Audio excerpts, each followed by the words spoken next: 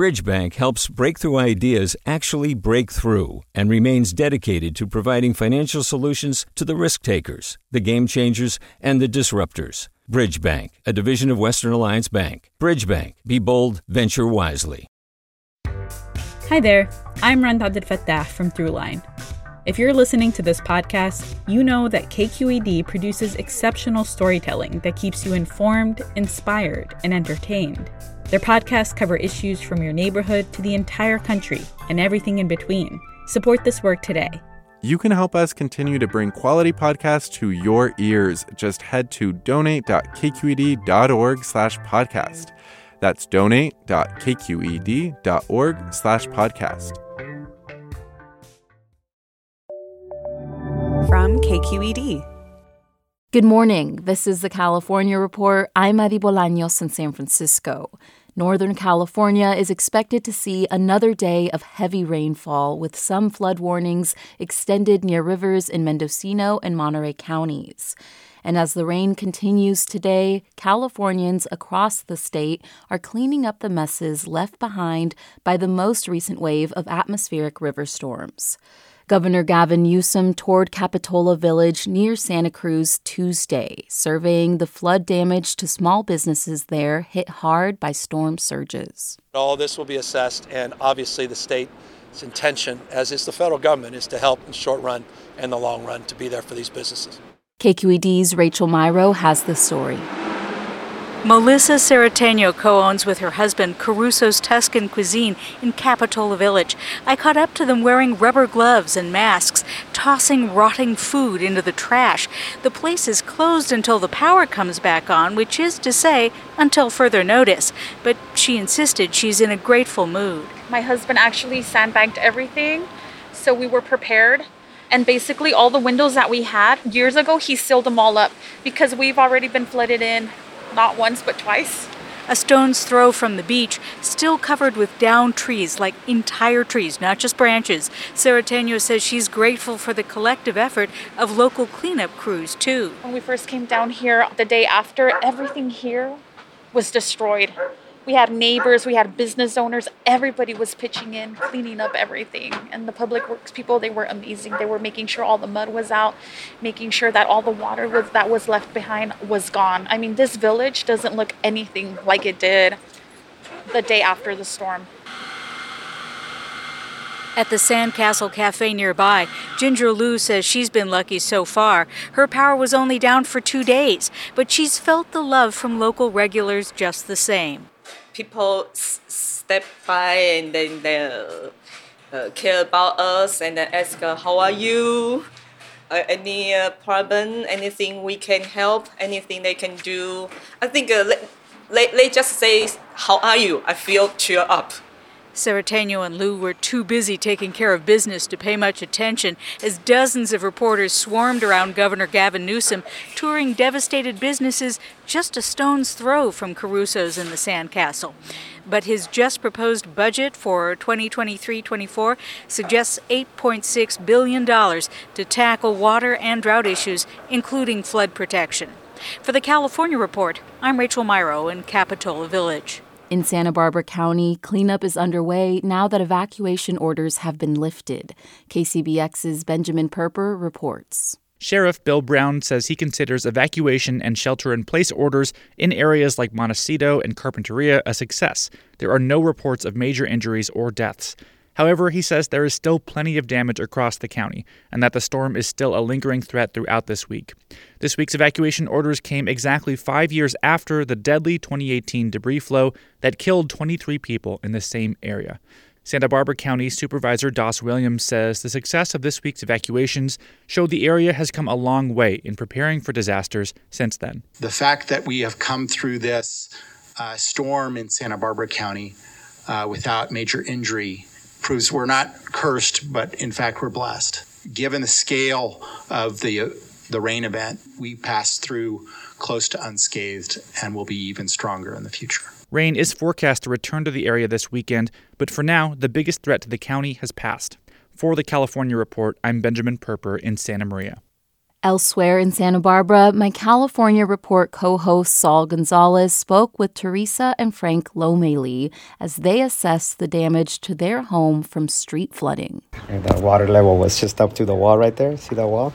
You're saying about, 3 feet? Yeah, 3 feet. Yeah, 3 feet. So what do you do if there's another storm and another storm after that that's just as powerful or maybe even more powerful? Better preparation, and hopefully the city will pay more attention to the areas in Santa Barbara like this street that is so much affected by the flooding, that maybe they'll focus on some sort of solution for us. Because it happens all the time that we get a big storm. This is the worst it's gotten as far as we've been here for 13 years, and this is the worst one. Their middle-class neighborhood experienced some of Santa Barbara's worst residential flooding.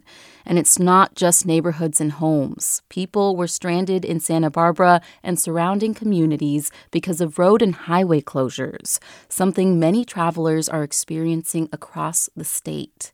In a line of waiting drivers along the then-closed 101 in Carpinteria, oil worker Gilbert Torres explained to Saul how it was easier to get from his job offshore to the mainland than it was to get to where he was going in Ventura County.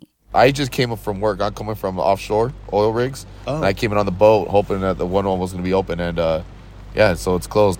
So you're just here for now, parked? I'm here for now, parked, and waiting, hopefully, it opens up soon. How were conditions out on the rig? Oh, it was really bad. 50-mile-an-hour winds, rain, worse than this on a consistent basis. And for about 3 to 4 days, it's been like this out there. Sign up to The Economist for in-depth curated expert analysis of world events and topics ranging from business and culture to science and technology.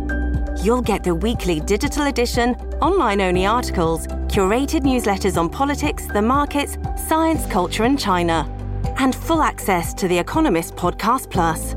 The Economist is independent journalism for independent thinking. Go to economist.com and get your first month free. Hey there, this is Brittany Luce from NPR's It's Been a Minute. KQED's podcasts like The Bay Curious, Mind Shift, Right Nowish, and more all tell the stories of the Bay and beyond with reliable, human-centered journalism. They aim to inspire, make you think, entertain, and expand your understanding of the place you call home. Here's how you can support podcasting at KQED. Showing your support is easy, and you can join Brittany in supporting KQED Podcast too at donate.kqed.org/podcast. That's donate.kqed.org/podcast. In Merced County, the town of Planada remains evacuated. All 4,000 residents were ordered to leave yesterday morning after the Miles Creek breached. Mike North is a public information officer with Merced County. So that's an operation that takes a lot of time. They had high water vehicles out there transporting people to buses and moving them to shelters where they had cots, food, and supplies available to them. North said that if people needed assistance evacuating, they should reach out to the sheriff's office and, of course, call 911 if they are in imminent danger. The county has set up 2 shelters, including one at the Merced County Fairgrounds.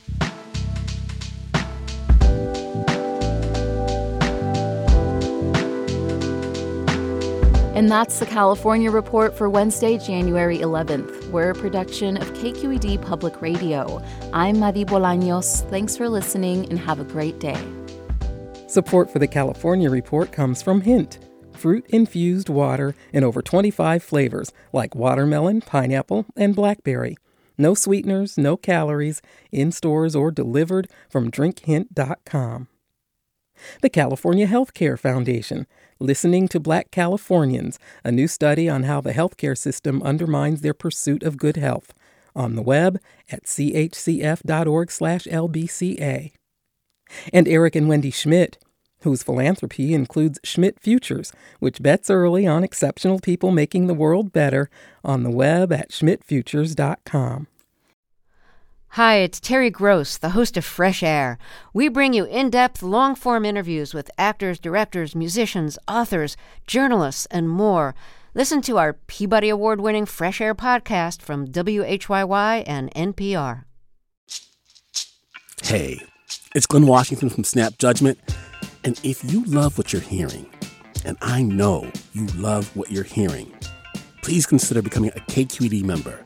You get special access to cool events, behind-the-scenes footage, and so much more. Plus, you'll sleep better at night knowing you did your part for the community you depend upon. It's in you. Please be in it. Visit donate.kqed.org/podcasts to sign up now. That's podcast with an S. Thanks. Hi, I'm Sasha Coca, host of the California Report magazine. Every week, we bring you stories about what connects us in the giant, diverse Golden State.